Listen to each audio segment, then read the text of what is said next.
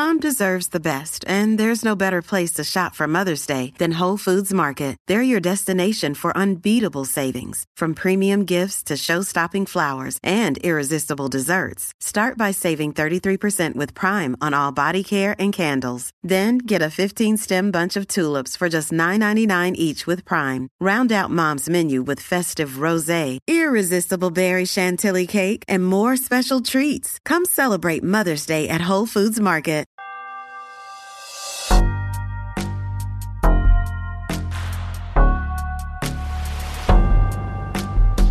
Hello, beautiful people. Welcome to God is Gray, the podcast. Although I, as a Christian, believe that God resides in absolute truth, in black and white, we as people are stuck here on planet Earth contending with the gray. In church, gray areas often cause dissension, anger, and even hate. But on this platform, I welcome open dialogue, variety of opinion, and differing belief systems.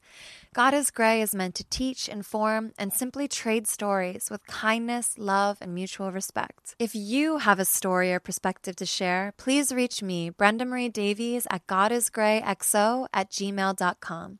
To support the cause and be a part of our community, donate to patreon.com/godisgray. Now, on to the episode. Hi, beautiful people. Today we have a guest named Cheryl Fagan. She is a sexologist and founder of On Top, with an academic background in psychology and sexual and reproductive health. In 2018, Cheryl published On Top, Your Personal Study Guide to Holistic Sexuality, which was an educational guide for teenagers and community groups. On Top is also an e-learning platform that provides sexuality education resources with the goal of empowering people in all stages of life and love. From online courses to engaging videos, On Top aims to normalize conversations about sex and gives you accessible tools focused on sexual health and well-being. We'll see how this conversation goes, but off the top, Cheryl and I were discussing pain during intercourse, which is something that I definitely believe is under-addressed. I've never had a conversation about it, even with my friends in an intimate setting. I know I've had that experience, and it's shifted for me since childbirth, actually. So I'm really curious to talk about why that might be and kind of get some insight into that. Cheryl, you're in Australia, yes? Yes. I've got a great, huge Australian audience for some reason. I feel like it's because there's a lot of colonized Christianity over there and purity culture. You all seem to have the same issues in Australia that we have in America. Yes, it's quite similar. And even the school system is quite the same. Not necessarily like abstinence-based, or maybe it just didn't exist, or it was very much still like fear and shame-based. Like, don't get pregnant, use a condom. And a PE teacher maybe would have done like one lesson. It's not standardized in any way. Yeah. It's so crazy now, only in my adulthood and all of the wokeness we're experiencing as a culture, realizing how under cared for we were in this element of life that is crucial. It's one of the most foundational, important things. And the same thing in my school, they just passed it off to like our gym teacher. And we had two, and they were both really awkward. And one was the hot guy teacher at school, and he was doing in this really presentational, like, hey, kind of way. And the other woman was just like really afraid. I'm like, how did these people get stuck with this job that they clearly hate and are not equipped for? It's so crazy. Also, I had sex ed senior year of high school, and there was, I think, 3 girls pregnant in my class at that time. So I was like, senior caught us year. a little late. Yeah, a little bit late. Yeah. What was your upbringing with sex ed in a formal way with school? So with school, I had it in year 7 or in 7th grade. And yeah, all I can remember from it is like graphic images of STIs and probably a condom demonstration, how to use a condom. And that was it. And it was just one day. Wow, one day. But yeah, I went to school with, I mean, there was like always a pregnant girl at high school, you know, and there wasn't, I can't remember anything from years like 9 to 12, any formal sex education. Yeah, and I grew up in California, so I definitely didn't have like an abstinence only approach to sex ed. It just kind of wasn't there. I guess it was like a silent conversation. Yeah, and then I started going to church when my parents were like, when I was like 9 years old. So then going on and off to youth, I guess I also got sex ed there too, which was full of so much shame.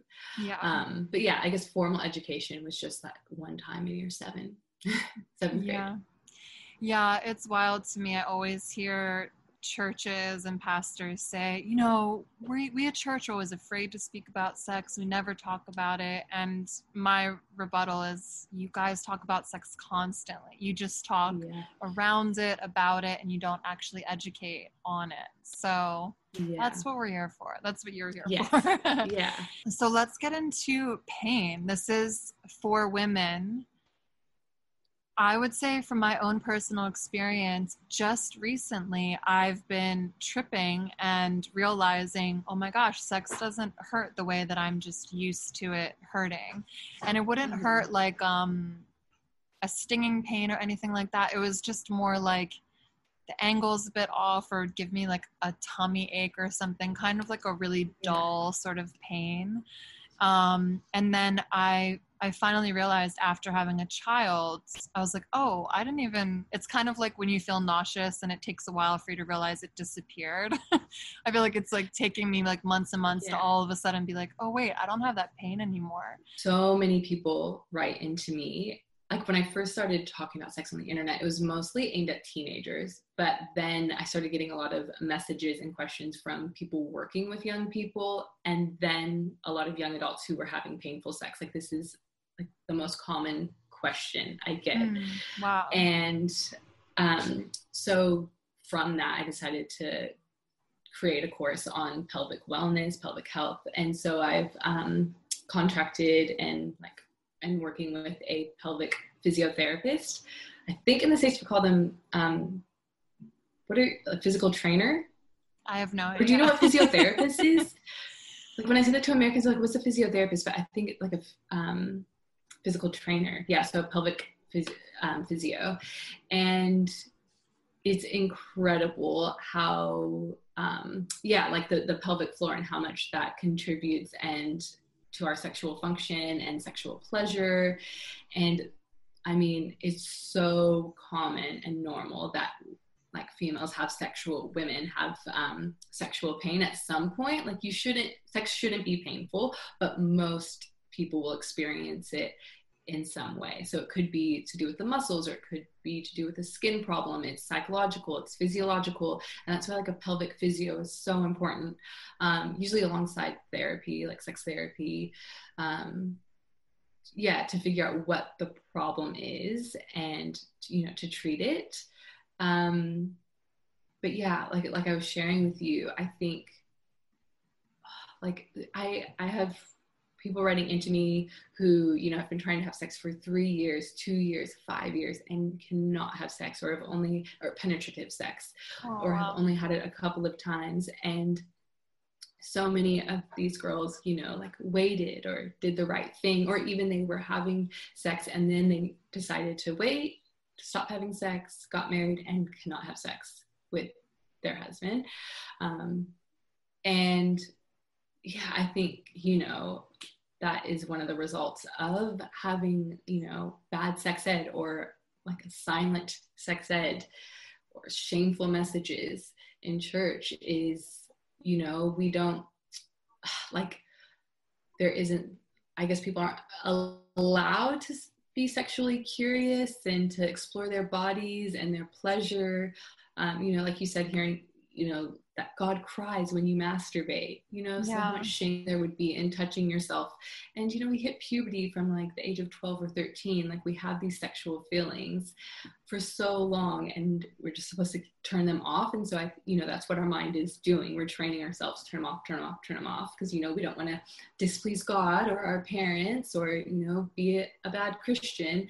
And then you get to a place where you are ready to have sex, where you want to have it, and it's too painful. Like you're physiologically, your body is tightening up. And then you have like, you know, magazines and different things telling you to do Kegel exercises, which is like the exact opposite in that situation, because your muscles are tightening up and you need them to relax. Okay. Yeah, let's get into some of the real details with this, because I'm really fascinated. Like I said, I've never even heard a conversation properly addressing this, so I appreciate it. So the first thing that comes up for me is, just from my own personal experience, trying to figure out why for over a decade I've just been tolerant, completely resigned, of like, oh, well, sex kind of hurts me every single time I do it, but like the pleasure outweighs the pain. So, and I guess that's normal. I have never, ever talked to girlfriends about it to be like, does anyone else experience this? It's like, we talk a lot about experiences or specific people we've been with or our relationships, but I have never once been like, raise your hand if you're ever in pain. I have no idea. So why do you think we're willing to be so tolerant of this? I think if we look at like the ecosystem of our sexual attitudes and beliefs, or our sexual well-being, you know, it's influenced by, you know, laws and policies and education system and our health system, economics, all of these different things shape who we are as like sexual beings and our attitudes and beliefs. And if you are like in a Western culture, I think so many of the ways that sex is talked about is, you know, it's like male dominated. We hear, you know, and yeah, some like be free, like do whatever you want, like this like liberated,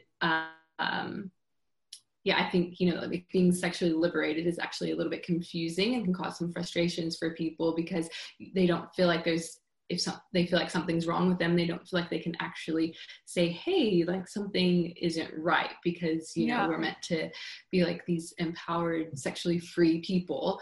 And so there can be also shame when you're confused or you don't know something about sex. You kind of feel like you're meant to have all of the answers. And it's like, even finding conversations about female pleasure is like hard to find, hard to come around. So talking about like pain, I mean, why is that even important? Why, who cares, right? Like, I mean, we didn't even know like the whole shape of the clitoris until like the last decade. Like female sexuality is just like under-researched. And yeah, so I think when it comes to pain, there's like a lot of shame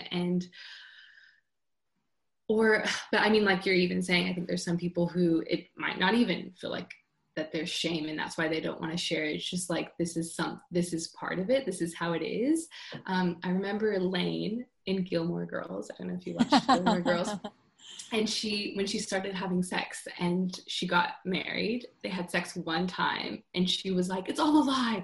Everyone's making this up. Like, you guys all pretend like you love sex, but it is the worst thing I've ever done. This is a hoax. Like, and I honestly think that's like so many people's experience. And yeah, I think if we don't have like spaces to talk about sexuality in a healthy way, or like what brings us pleasure, then talking about what like painful sex, I think is going to be a lot harder to come around. But I think like spaces like that you've created, you know, will open the doors for these conversations to happen. And I haven't, like, I put a message out on Instagram, and I asked a question about like, if you experience pain with intercourse, like how is it affecting you? And oh my gosh, all of these responses, because it makes people feel like they're not good enough, that their partner's not going to want them, that they're annoying, they're a hassle, they're a burden. It impacts them spiritually. They feel like, well, I thought I did all of these things right. Why isn't God, like, where is God in all of this? It's embarrassing. And yeah, and And then I have a friend who's a nurse, and she has GPPD, which used to be known as vaginismus. Okay. And it's now genital pelvic pain, penetrative pain disorder. And that is the tightening of the muscles, the vaginal muscles. And she is a nurse, and she went to 2 GPs, a gynecologist, and still had no answers as to why she was not able to have penetrative sex. And it was so painful. And then finally, an OBGYN suggested that she go to a pelvic physio. And within seconds, like her being down there, she was like, okay, I think there's something with your skin, but then also your muscles are tightening up. So she's giving her exercises to do. And it's been like a year. I have also I know people who they realize it's an issue when they can't insert tampons. Yeah. But, you know, I was just telling a friend about this course I'm working on it, things I'm learning. And they were like, oh, like I can't use tampons. Is that not normal? Like, if you want to be able to use a tampon, you should be able to use a tampon. Right. And there's things that you can do, and she's in her mid-20s, so she's had her period for over 10 years. And she just never thought that something was up. That's crazy. Well, it's not crazy. It's normal, as you're saying. You're reminding me, though, when I was actually, I believe, 15 or so, I was already, quote, saving myself for marriage. And I went to the gynecologist because I couldn't put a tampon in. And I had, I forget what it was called, but they gave me a hymenectomy or something. And it was that my hymen was so tight that it was impenetrable. And they were like, when you're ready to have sex, no one's going to be able to get in there. You're going to have to ask your partner to rip you open with their hand and like give you a couple of days to heal. And then you could have penetrative sex with them. Or we can give you anesthesia, we'll break it for you. And I was like, B. But it's wild. I'm gonna make my mom sound awful. She's not at all. She's amazing. But the same thing of this like repressive, like mothers not talking to daughters, generation after generation, me not talking to my friends, even though we're all so emancipated. Like I think my mom at one point was like, yeah, I had the same thing. And I was like, gosh, it's so crazy that, you know, now, thank God, like with all the awareness that we have, if I had a daughter, I would be like, hey, this is a problem you might face because I faced it, but we're not having those conversations. Yeah. And I remember just like being in a bathroom stall trying to put one in, and my friend was like, you're putting it in the wrong hole. If you can't get it in, I'm like, I'm not putting it in my butt. I can't put it in there. But like no one had any idea. But it's also so devastating to hear you talking about a nurse going to a gynecologist. Like I've heard that story as well of gynecologists like throwing up their hands and being like, we don't know how to help you.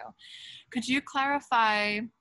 So I'll ask like, my first question, knowing so little about this, is does lubricant not help vaginismus? You actually need to do much more work around it, or can lubricant be a solvent for some people? With vaginismus, no, it's more than lube. Wow. Okay. And I that must be so frustrating for people that are being told. And I'm thinking too about WAP. Like I just did a video on WAP. I love Cardi very much. And I was like, oh gosh, this is going to be a whole nother level of shame though for the girls out there that have never had a WAP and, you know, need help having one. So it's like, I saw someone being like, we got to be advocates for DAPs too, because we're out here as well. Yeah. But, okay. So for a person that doesn't have vaginismus, lubricant would be helpful. But with vaginismus, when you say it's a skin thing, what does that imply? There can be like an inflammation or an infection on the skin. But vaginismus, GPPD, is the tightening of the muscles. So with that person, the pelvic physio also noticed something with her skin, which was irritated. So there were 2 things basically to treat. There are like breathing exercises, and then there are also what are they called? dilators with different sizes, and they have you do exercises to work your way up. And they get bigger and bigger and bigger. It's like an exercise, like stretching your muscles. You can get healing from it. It doesn't have to stay that way. Another thing that, you know, like the messages that we get from society, that like the goal with sex is penetrative sex, but sex is so much more than that. You know, so I think like broadening your definition and your experience of sex can also help. I had a great conversation with Joan Price. She is a senior sex educator, and she was the first person to really introduce me to the buffet of sex and how it's not just this penetrative experience, especially with people of different sexual orientations. They may already know, of course, it's not exactly exclusively this, but she also was way more open and educated about when someone's in pain or their body won't move in a certain way. We also have educators now talking about people with disabilities and how they have to experience pleasure through different means that are not the traditional, you know, way that we know of sex. So I also wanted to quickly say as well that you mentioning go to your doctor, I would also piggyback, and then don't get discouraged if your doctor or even your gynecologist is like, I have no idea what the hell you're talking about. Yes. Because that's happened to people that I know. And like you said, your nurse friend, that was happening to her. So if someone doesn't know, don't take that as a no. You pivot and you keep on looking for someone to help you. Keep going. I think the lack of like resignation, like nobody should say, okay, I'm going to give up on pleasure. I mean, unless you truly don't desire it, but sex is complicated because it's like, no, we don't want to pressure anyone into feeling like they have to seek out pleasure, because a lot of times it's like, it is that pressure and that guilt and that shame of not being able to come through for your partner. Are you also saying that vaginismus is really a mind game, or is it actually you can be born with more like constricted muscles? Because I know girls coming out of purity culture will describe having vaginismus because they still feel guilt and shame, or that they'll have one painful sexual experience and then associated with it so much pain that they're afraid to do it again.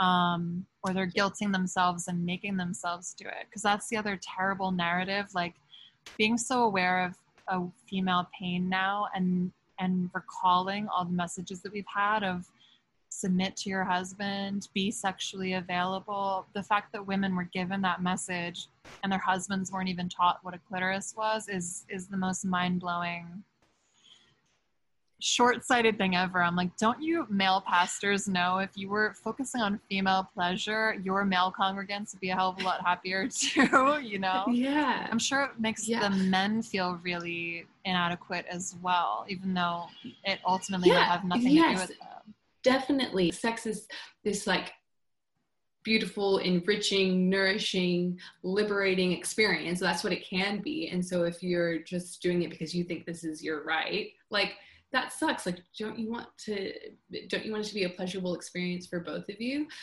Which if we look at the themes throughout scripture, we do see that, you know, like sex is meant for, you know, for procreation, but it's for unity and it's for pleasure. Like we see those themes even biblically. So if they're basing this off of, you know, the Bible, then, you know, they need to read more. But yeah.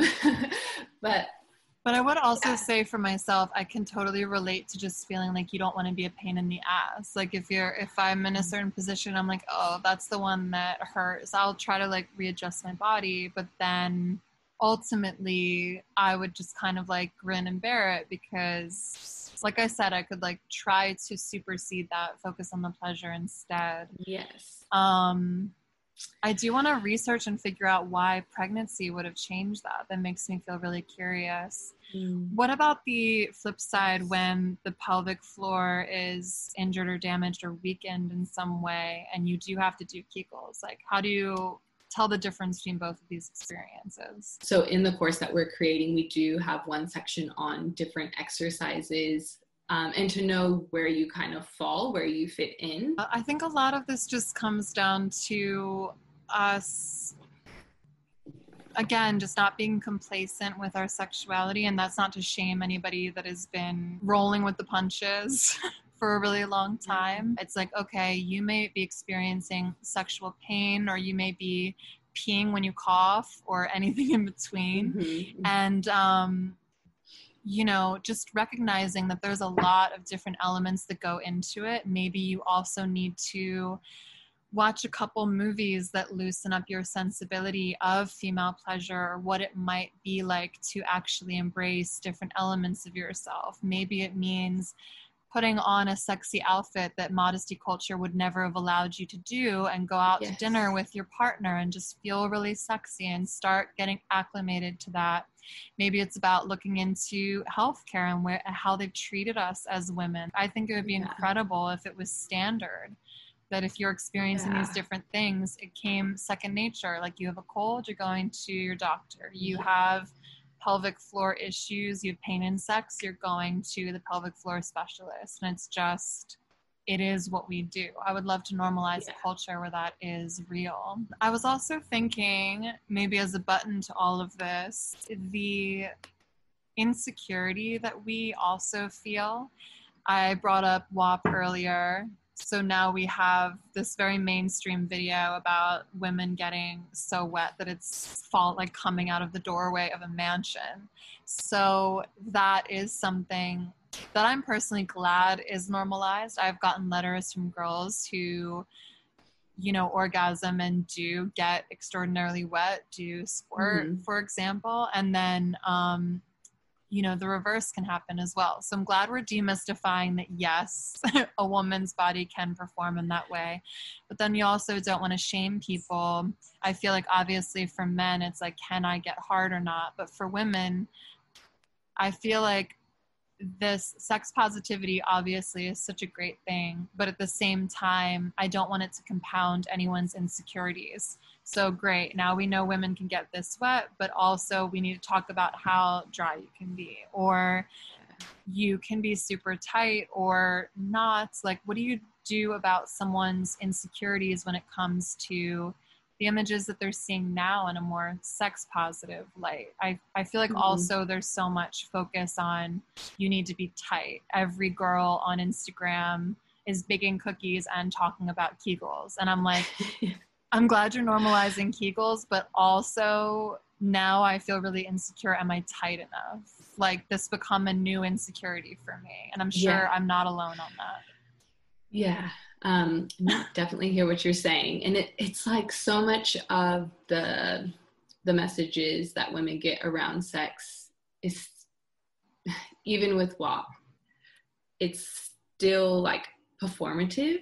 Like, our sexual desires and pleasure is performative. It's like, how good do I look doing it? Is this what they want? But it's like, but what do you want? What's important to understand is, like, sexuality and your sexual experience is going to change throughout different stages, different things that you go through, different experiences you have, and like, be kind to yourself. And I think always like stay curious about your sexuality. Like, how did your parents talk about it? How was it? How did you see it portrayed in the media? How does it make you feel listening to WAP? Reflect on these different messages that we receive. It's not about like turning things off or closing down conversations because you don't understand or whatever. But I think, being reflective, asking yourself questions.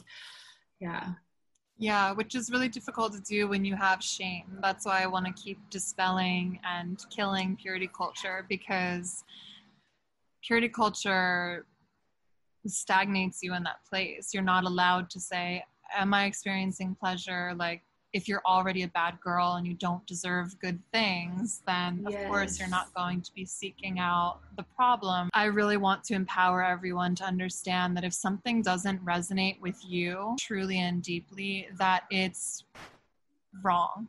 I really want to encourage everyone to make peace with themselves. And when you get an answer, you have the answer. You know, if you are praying your little heart out and you feel complete and utter peace about moving in with your boyfriend who treats you like gold, that has a beautiful, edifying, wonderful relationship with you, and you in that place feel like, okay, yes, this is right for me. This is good. This is a blessed, good relationship. Yeah. Then decide. You're rejecting fear, you're rejecting shame, and just like move forth with confidence with that. Yeah. I find that when I freed myself to actually be like, you know what, I really don't have a problem with being not married, having a child, and living with someone. I feel no shame about that. I do not believe that God is mad at me in any way, shape, or form. No. So you stop engaging in that thought behavior and that thought pattern of, am I bad? Am I sure this is right? It's like, no, get your answer, wash your hands, keep moving, and then allow yourself to grow. Then you can ask yourself these bigger questions about your health and your sexual health. And people can be married and have sex that is not honoring. Like, people expecting their wives to have sex with them is not honoring that person. You don't have a right to anybody else's body. And all of this is really just about a personal, autonomous decision. That's where I want people to make their choices from. I was definitely a very feelings-based person when I started trying to align my sexuality and spirituality. For example, are LGBTQ people going to hell? I just intuited that that was a hell no, and absolutely not. And we don't have to worry about it. It's not a sin.